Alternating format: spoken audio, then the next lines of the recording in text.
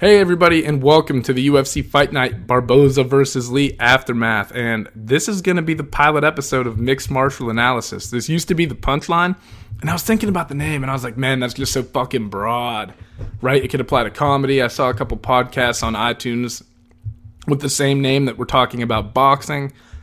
I just felt like this name is obviously a play on MMA, and it'll help reach the demographic. Like, if you clicked on the Punchline and were expecting some comedy, and you came to this and I start talking about fighting, you'd be sadly disappointed because I'm not fucking funny at all. So I thought a name change was appropriate. I thought it was almost necessary, so I decided to go with it. And I thought it was somewhat clever, right? And the point is that it's just going to, you know what it's about when you see the title. That was my main focus. So I was going to give a shout out to Tanner Hall and wish him luck today. He had a big tournament coming up, but I just got a text from him, and I guess he popped his rib. Well, I think he popped it a couple weeks ago, and it's just not quite ready to go yet. So I think he had to pull out, which fucking sucks because Tanner competes all the goddamn time, and I know he was looking forward to this one. But, I mean, it's your health, right? And if you're in this if you want to have he can, like I just said, he competes a lot, and if you want to preserve yourself and have a health, you don't compete when you got shit like that going on. It can fuck you up even more and then keep you sidelined for even longer. And you're probably not going to be performing as well as you want to either. So I know that's frustrating, but I think it's a smart move on his end not to do it. But also, good luck to the whole Revolution BJJ team who is competing in U.S. grappling in Richmond today. Kick some ass. Let's hop on into some news. Derek Lewis is going to be fighting Francis Ngannou at UFC 226. And for this fight, you might as well just fucking throw wrestling out the window. I don't think you're going to see any double leg shot, any single leg. You're not going to see any setups for takedowns. They're just going to be throwing bombs at each other. And I don't necessarily like this fight for Derek Lewis because I don't like a fight where you have to stand up with Francis Ngannou at all. I think Stipe laid out a blueprint for how to beat this guy, and that's what you should stick to. Oh, but if you get prideful and you're Derek Lewis, I just think it's a dangerous fight for Derek Lewis because Francis Ngannou has incredible knockout power. Like, the amount of force that he's able to put behind a punch is mind-blowing. It doesn't even seem real. He's a fucking freak, man. It'll be an entertaining fight, I can tell you that. I think it's going to be a fun fight. I just don't think you're going to see Lewis go out and put on like a wrestling clinic or anything. I think it's going to be a stand-up war, and I'm going to lean toward Francis Ngannou in almost every single stand-up war. Not that Lewis can't win. He's beat some big names, man. Derek Lewis is very good, but Francis is nasty on the feet, and I think that's a dangerous fight to take if you're Derek. But shout out to him for taking it, man. You got to have some ball, and it's almost even more ballsy because you know that Derek Lewis is probably going out with the mentality that he's going to trade with this guy. Whoo! It'll be fun, but goddamn, I would not want to stand in front of either of these guys. But Francis Ngannou was just like a alien life form or some shit. I would not want to get hit by one of his fucking punches. Actually, I'd almost rather fight Francis than a lot of guys in the UFC because it's going to be quick. He's just going to knock your ass out. You know what I mean? You don't have a whole lot to worry about. He's just going to fucking flatline you. Just let him hit you once and your lights will go out. Wake back up. Whole thing's over. You don't have to go through a whole lot of pain. You probably have a headache when you wake up, but better than getting mauled by someone for 3 or 4 rounds, however many rounds, you know what I mean? By the way, I'm not saying that I would last more than 20 seconds in any fight with a UFC fighter. I'm aware of that. I'm just saying that you're going to take a beating from a lot of guys, and Ngannou's probably just going to kill you. So, pick your poison, right? Get knocked the fuck out or get mauled. I think I'd rather get knocked out quickly. Anyway, Max Holloway's also fighting Brian Ortega on this card. This card is stacked. UFC 226 and UFC 225 are both stacked. Holloway versus Ortega is a big fight because Brian Ortega is undefeated. He just knocked out Frankie Edgar, lifted him off his feet with that uppercut. Here's the problem for Ortega that he's going to have to overcome. Ortega is a guy who throughout his career has relied on patience and finding openings at at moments sometimes where he would have lost the fight if he didn't find that opening. He's a very patient guy, but can you find that opening against Max Holloway? Max doesn't leave. He's a hard guy to time. He's switching things up a lot. He can fight while moving backwards. He can fight while coming forward. He's good on the ground. He's not on Ortega's level on the ground, but I don't think anyone is. Ortega might be the best fighter off of his back in the world, not just at the 145-pound division, in the world. It's a good fight, and it makes you wonder if Brian Ortega is going to have some strategy to get Holloway to the ground and try to slice through his guard and stuff. I don't know. That's that gut feeling, just reading that fight announcement, I'm leaning towards Holloway, but just because Holloway's won like 11 in a row, and like I said, he doesn't leave a whole lot of openings. Like those openings that Ortega has relied on so far throughout his career, I don't know if they're going to be there against Max. Max is very good. Yeah, 226 is stacked. I was going to say Ozdemir and Shogun are fighting in Chile, but I'm pretty sure that fight got scrapped. What else do we got? Oh, Matt Serra got inducted into the Hall of Fame, and there's a lot of debate on whether he deserved it or whether he's just boys with Dana White, so he got a free ride in. I think Matt Serra deserves it. I think if you look at everything that he's done for the sport, he's made a giant impact on it. He's coached some great guys in addition to his fighting career, and he got put into the pioneer wing, right? So I think that makes sense. He knocked out GSP in a massive upset. I mean, I know he lost in the rematch, but Matt Serra's done a lot for the sport, man.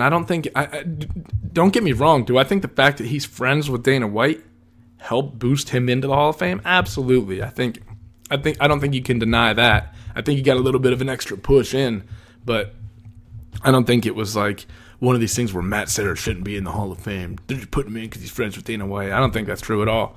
I think that Serra deserves to be in, and he might have got in a little sooner and maybe got a little bit of backing from Dana, but I think he was going to get in regardless at some point. Why the fuck does it matter when it happens? We also need to talk about this Ricky Simone and Dvalishvili finish. If you didn't see it, Dvalishvili was winning the fight against Ricky Simone the entire time for literally, 13 minutes, 14 minutes. And with about 50 seconds left, Ricky Simone locks up a guillotine and mounts Dvalishvili and is cranking on it for 50 seconds. And Dvalishvili's sitting on the bottom, like moving his legs to let you know when he's still in it. And he was moving his legs up until the final bell. Ricky Simone rolls off when the bell rings, and Dvalishvili is clearly having a hard time coming to. He's breathing, but it's only for a couple seconds. He's breathing, and then he reacts and points to the guy and like tries to get up and fall. Like they help him back down. The doctors are in the cage looking at him, and they end up rolling the fight in Ricky Simone's favor. Gave him a stoppage win, a TKO, I believe. And if you listen to Mark Goddard and John McCarthy, they seem to think that the right call was made. And those are intelligent guys who know what the fuck they're doing. I think Goddard is the best ref in the UFC. Him and McCarthy. I think that Herb Dean's very good too, but I think he's been slipping. I think Goddard's the best. Like when I watch Goddard, he very rarely makes mistakes. And usually, I saw a post by John Anik too, like usually you defer knowledge to those guys because they know what the fuck they're talking about. But in a situation like this, man, this is tough.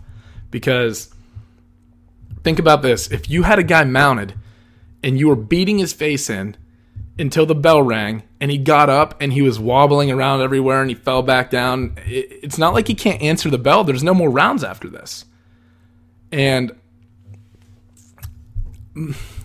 this is how I think you should analyze it. Well, you can't because it's a hypothetical. I was going to say that you should analyze it if Dvalishvili could have gotten back up and answered the fourth round bell had there been a fourth round, but there wasn't. If this was a 5-round fight, we would have a way better understanding of what the outcome should be, right? Because if you can't answer the bell, you can't fucking fight. But in a 3-round fight, the fight's over. And you dominated most of the fight. And you rode off, and did it take you a couple seconds to come to? Yeah. But like I said, if you had someone mounted and were beating the fuck out of them, and they were like a little bit wobbled and rocked and they were disoriented when they got up, they didn't lose the fight because they made it to the final bell.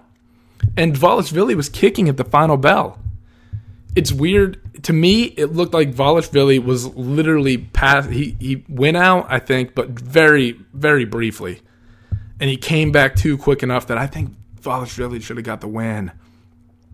I really do. I not really do. This is a problem. The MMA is a young sport, and it's doing a lot of sorting out. And problems like this, they need to come up so that we can address them. Yeah. I don't know. They'll implement a rule.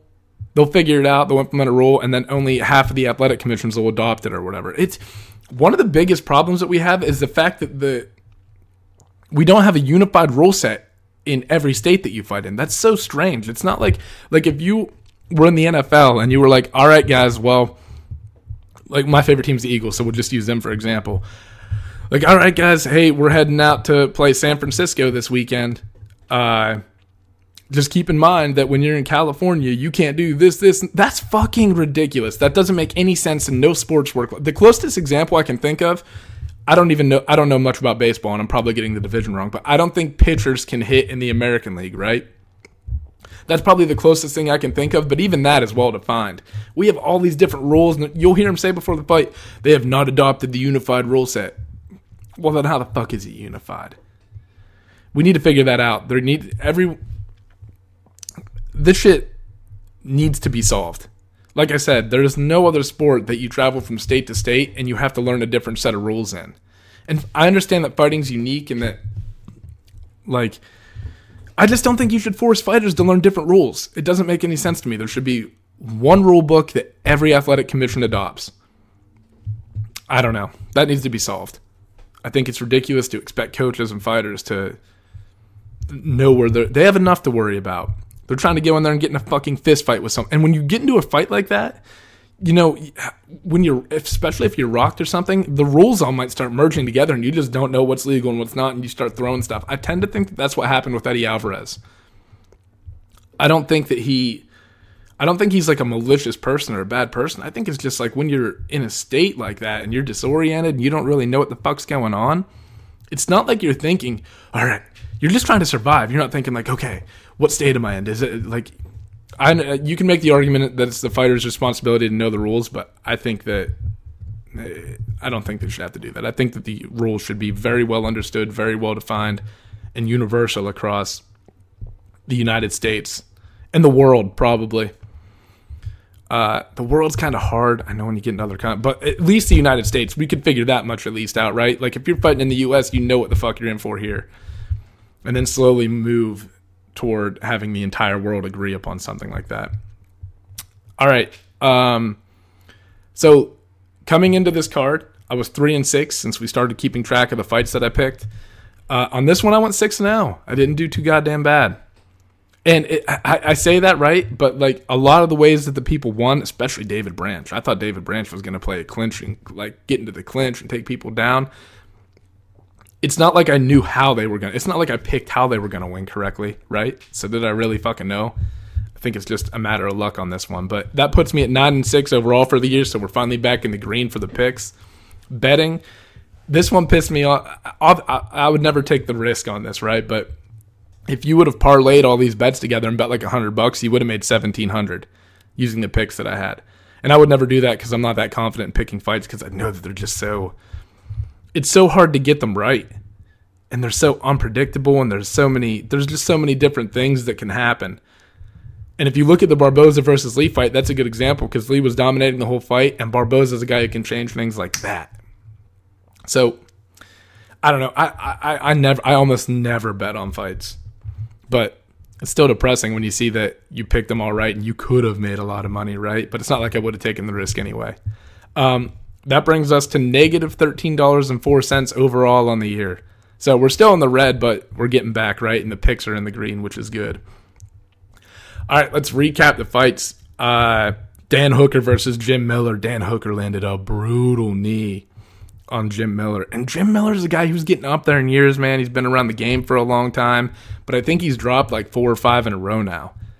And he's one of those guys who, and I hate to say it, you're gonna hear me say this a lot about a lot of the fighters who I grew up watching. Like when I first got into the UFC, I was in it in like the Chuck Liddell days and the Rampage days, and when Rampage and Rashad Evans were on that kind of shit, right? Like, but those guys are starting to phase out now, and Jim Miller is one of those guys who they're just getting kind of swallowed up by this new wave of MMA and this new wave of athlete that's coming in.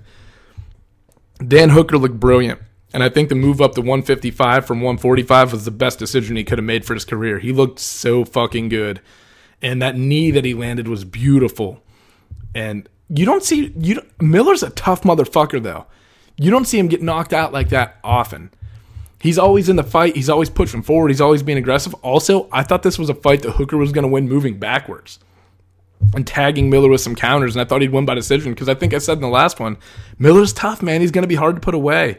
Hooker said, fuck that, backed him up against the fence and landed that beautiful knee.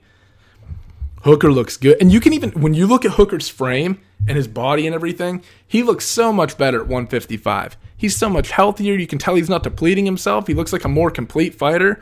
Things are coming together for him more smoothly. Just looks good, man. I'm excited to see what this guy can do at 155. He's going to be stepping up into some, not quite top 15, but he's going to be fighting guys that are going to get him on the brink of being ranked pretty soon. He's going to keep an eye on this kid. He's going to be fun to watch. Aljamain Sterling fought Brett Johns and won in a pretty dominant decision. Sterling's good too. 135 might be the second best division in the UFC. I don't think a lot of people would agree with me, but you got Dominic Cruz, Thomas Almeida, TJ Dillashaw, John Lineker, Jimmy Rivera, Marlon Moraes, Cody Garbrandt. You got a lot of talent. Aljamain Sterling, right? This Brett Johns kid was undefeated up until he fought Sterling. Lot of talent at 135. That bantamweight division is stacked. And I think it's relatively new. I mean, it's not real new, right? But it's kind of new. It's not as solidified as 185, 205, 170 and shit. So I don't know that it gets all the credit. I think that's a lot of the reason that Mighty Mouse, people are kind of skeptical about how good he really is. Like, what level of competition is he facing? 135 is kind of in the same boat. And I don't know. I personally think it's the second best regarding talent and depth.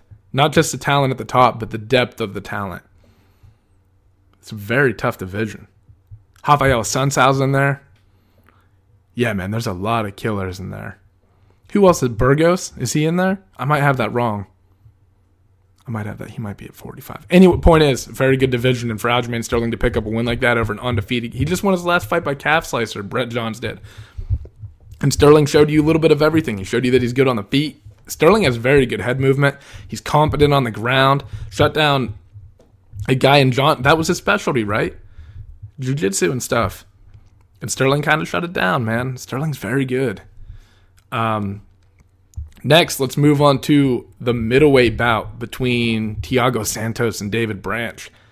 David Branch hit Santos with a big right hand and turned the lights off. I thought if someone was going to win by knockout in this fight, it would be Thiago Santos. He's big.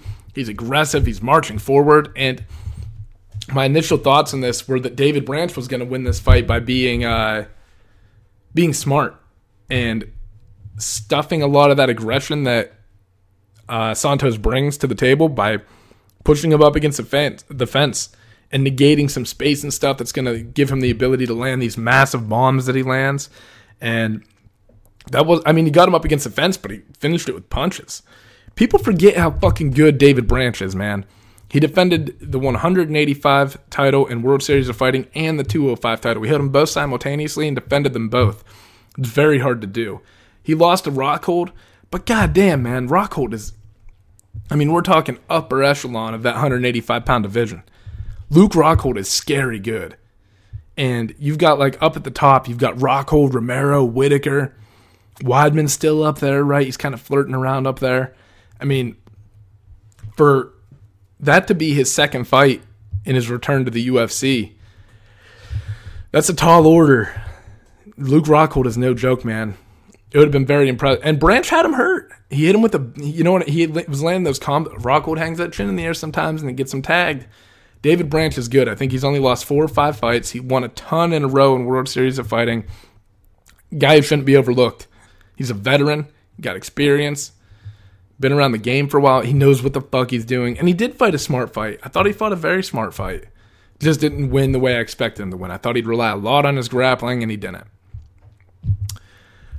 Next, Justin Willis versus Chase Sherman. So this fight, I was kind of right. I thought that Willis moved a lot more than he did. When I watched his fights, for some reason I remember thinking that he moved a lot. And it's not necessarily that he moves a ton. It's just that if you saw it though, he is smooth when he moves, and he moves his head way better than Sherman did. Sherman has that terrible tendency of sticking his head up in the air, and it gets him tagged. He doesn't move his head off the center line a lot. And if you go back and watch that fight, every big shot that Willis landed on Chase Sherman was because Sherman's chin was hanging up in the air.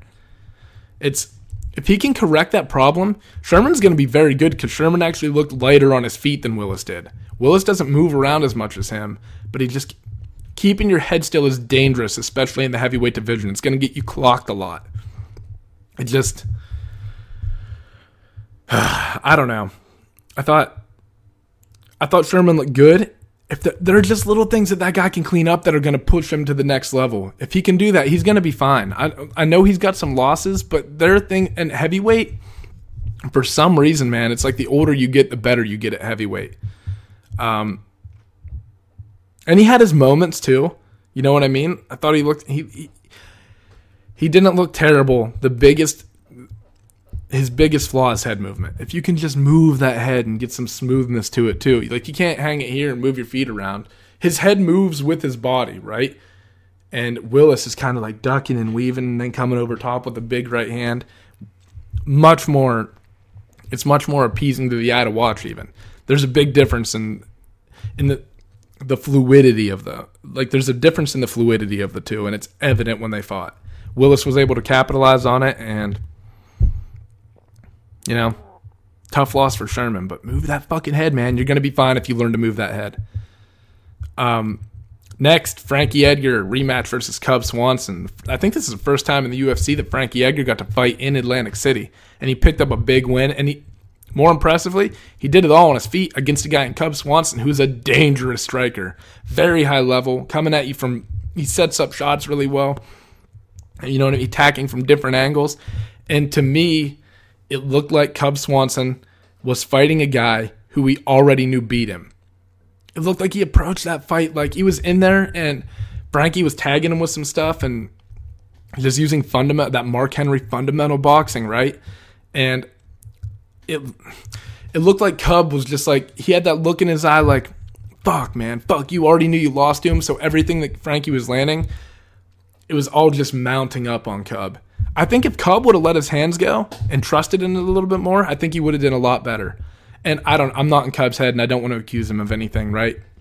I love both of these guys. I'm obviously I'm a little biased towards Frankie Edgar, but Frankie looked impressive. And I think that's an important win for Frankie because it gives him some confidence back, it gives him some momentum, and it gets that fucking taste out of your mouth from losing that last fight to Ortega where you got finished for the first time in your career. So, big fight. It was a big fight for both of these guys, and for Frankie to come out on top is and it kind of proves to you again that Frankie's still in the elite of that division. Frankie is very good, and he beats he beats everyone but 2 or 3 people in that division. I think he's right up there, and he's competitive in every fight. He was beating Brian Ortega up until he got clipped. I mean, not that really matters, right?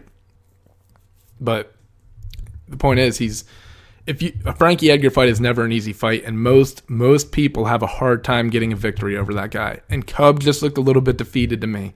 He looked like he was moving back, and like I said, there was just something about his demeanor in there where it was like every time Frankie landed, he was like fuck, fuck, fuck. Instead of countering, it was just like the weight of everything kept sitting on him with every shot that Frankie landed. That was the feel that I got. I don't know if you guys agree. Maybe I'm fucking crazy, but it just felt like Cub went in there knowing that he already lost to Frankie instead of approaching it like, all right, it's a new fucking day. That was 4 years ago. Let's go in there and let these hands fly. Because when Cub starts throwing his hands around, man, it's hard to keep up with. And he's long, too, and he's good. When he would land shots on Frankie, Cub does a very good job of keeping you on the end of his punches. Which would have been good in that fight if he would have opened up because Frankie's a wrestler. You don't want to let Frankie start closing distance on you. Anyway, let's move on to the main event between Barboza and Lee. And Kevin Lee just proved to you that he is, without a doubt, one of the contenders in the 155-pound division. You already knew that, or you should have when you saw the Tony Ferguson fight. He mounted Tony, had Tony in trouble, dropped Tony. Kevin Lee is very good. And if you don't think that the staph infection that he suffered during that Tony Ferguson fight had an impact on his performance, you're fucking high. Kevin Lee is... Oh, okay. It's hard to say that because it's hard to say what I'm about to say because he lost to Tony. And Tony is very well-rounded too. I think that Kevin Lee does more things well in the lightweight division than any fighter in the world. If you look at Tony relies on his weirdness a little bit and coming from awkward angles. Not that that's a bad thing. I just think that, like, when you look at Lee fight, he's a great striker. He's got great kicks. He doesn't hesitate a lot. He capitalizes on opportunity. He's got great takedowns. I think he's more explosive than Khabib. I'm not saying he's a better wrestler than Khabib. I just think he's a better striker than Khabib. I think he's a better wrestler than Conor. And Tony obviously showed you that he caught Lee in a triangle and beat him, right? So it's hard to say that he's more well-rounded than Tony. But I think that staph infection had a lot to do with it. And Kevin Lee's only 25, man. He dominated Barboza. Dominated him. He got hit one time, I think, in the third round with that spinning kick. And still was able to recover from it after doing that fucking... He was wobbling all over the place. Looked like he was going to get knocked out. And still was able to land a takedown after it. Lee is tough. He's going to be hard to beat for anyone in that division. And I think that... I'm going to get shit for this. Khabib has never fought anyone with a wrestling background like Kevin Lee. After seeing that fight against Barboza, I think Kevin Lee has a better chance to beat Khabib than Conor does. I shouldn't say that because Conor's very good at fighting moving backwards and countering, and he's got that wide stance and I think he can lure you into traps. And I think Khabib relies on relentless pressure, and Conor makes you pay for pressure. That's always the question, right? If you got a guy who applies a lot of pressure, can the guy going up against that pressure make you pay for it? Because if you can make a guy pay for it, they're going to start backing off a little bit. I think Lee's a tougher fight, though. I think if Lee doesn't have staph infection in that Tony, he mounted Tony and everything, and then you just saw the exhaustion set in on him. And in a triangle that he might have got out of at any other time or like recognized it coming earlier. I want to see Lee fight the top guys in the division healthy. And now, Khabib, Tony, and Kevin all have wins over Edson Barboza.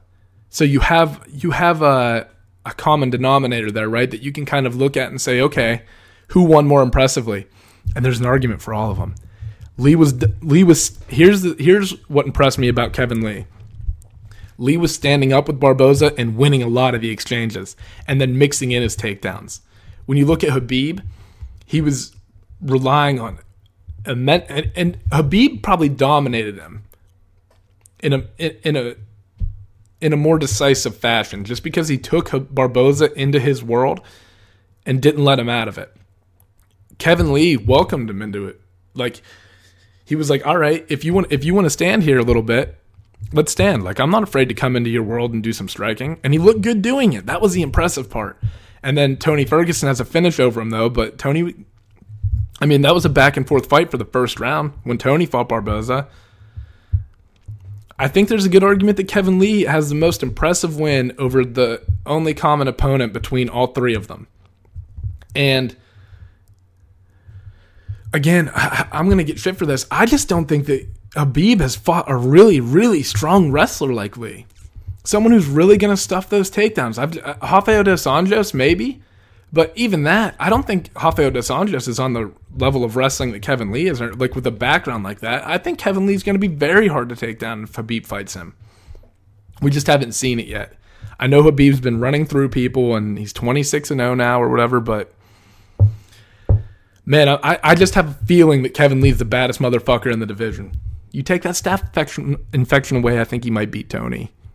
I don't know, though. That's a what if, right? Shouldn't really speculate, but point is, I'm very impressed with Kevin Lee. He's got his shit together. He's on a roll right now. I mean, picking up a win over I know he lost to Tony, but Jesus, he's winning most of his fights. He's fighting high-level competition, and he's showing you each time that he's getting better. Yeah, I can't. And if you listen to Joe Rogan's podcast, he's a very intelligent kid, right? I think that podcast that Joe did was very important because it gave Kevin a platform to get his thoughts and stuff out there, and for people to hear him talk for an extended period of time, other than these interviews where he's trying to make a name for himself, just talking shit. There's a plan to it, right? I love Kevin Lee. I think he's got like that swag and stuff, right? Like he's calling people out, but it doesn't seem fake to me. Everything about Kevin Lee feels authentic. His shit talk, and he admits to it. He's like, my shit talking and stuff. Like, you got to talk shit if you want to make the money. And it comes natural to him. He's pretty good at it. If you look at that back and forth that he had with Tony Ferguson, that was hilarious on Fox after. Who did Lee beat when they did that? I can't remember who fucking Lee beat, but he was going back and forth with Tony on Fox Sports 1 after the show, on the UFC like pre-fight show or whatever, or post-fight show. Anyway, let's figure out what's next for these guys. Let's start with the losers. Jim Miller.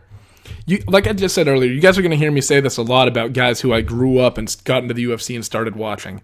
Jim Miller needs to think about retiring. You've lost 4 or 5 in a row. But I don't have a right to tell anyone to retire. I just hate seeing fighters that I love go in there and get outclassed by a new wave and taking damage that I don't need to. Because here's the thing.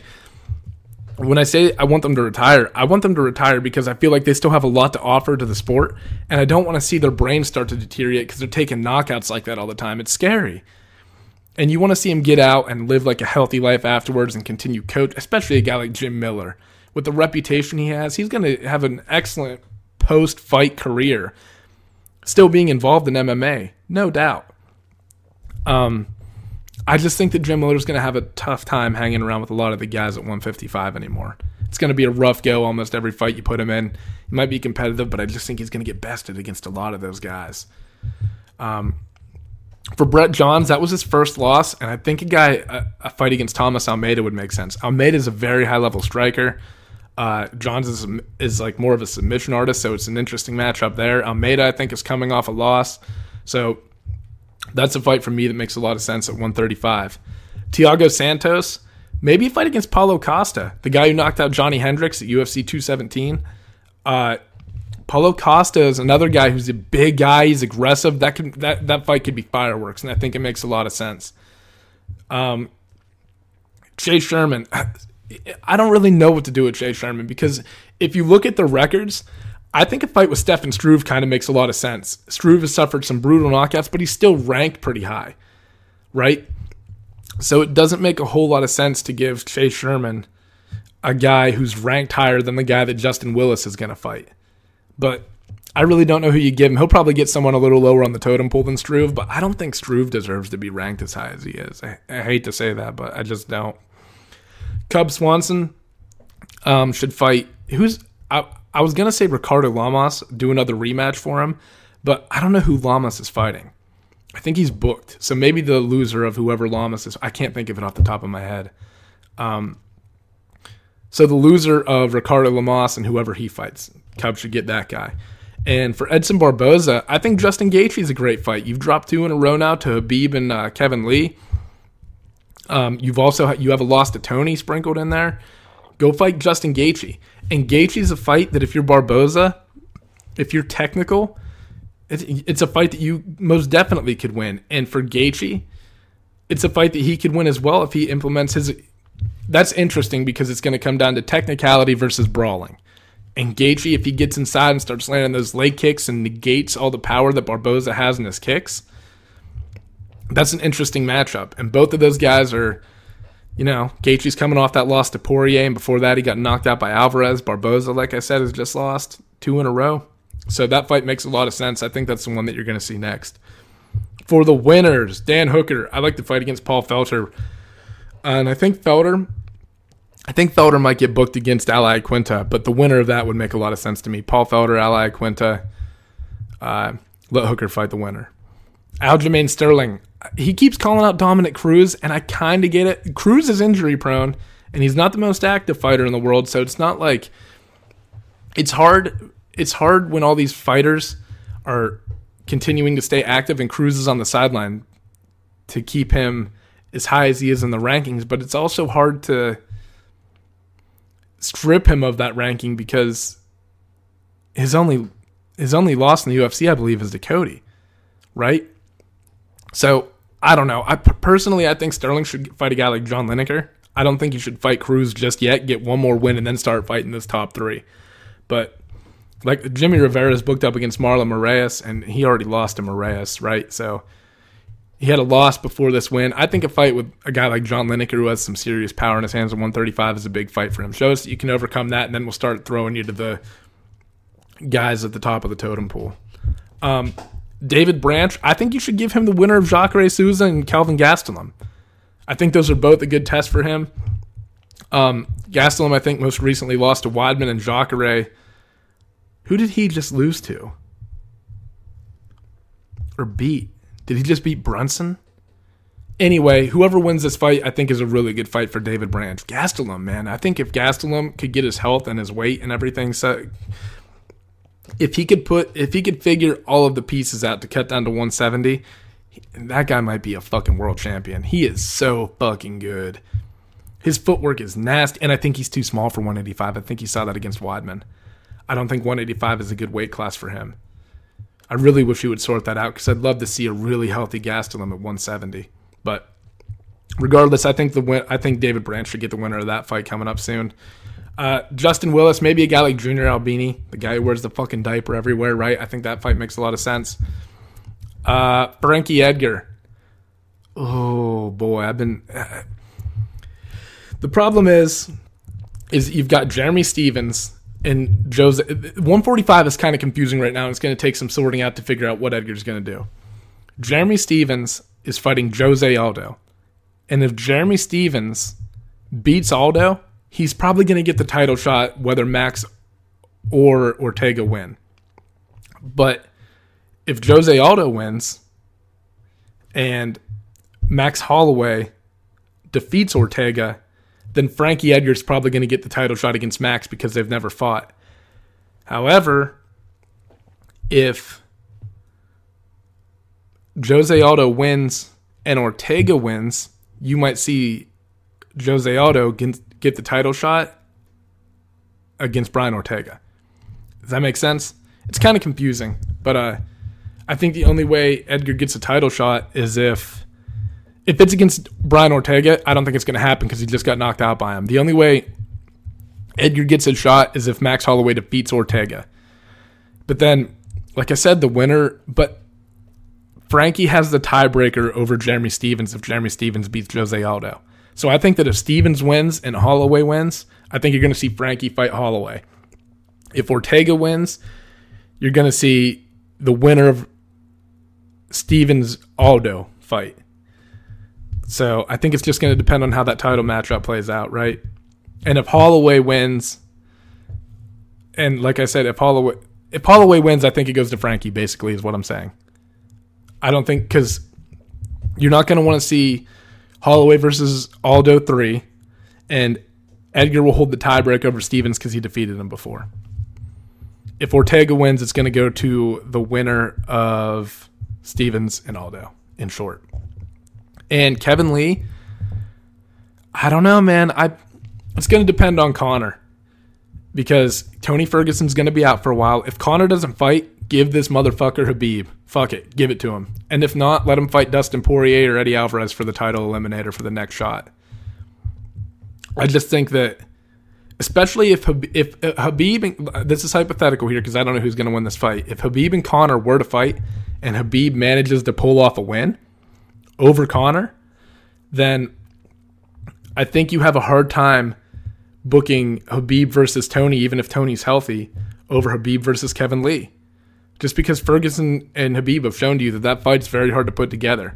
So, but if Conor, I don't know if Lee wants to stay active in the meantime. If so, I think a fight against Poirier and Eddie makes sense if Conor and Khabib gets booked. If not, I think you're going to see Lee fight Khabib while Tony's on the sideline trying to heal up. Good fight, man.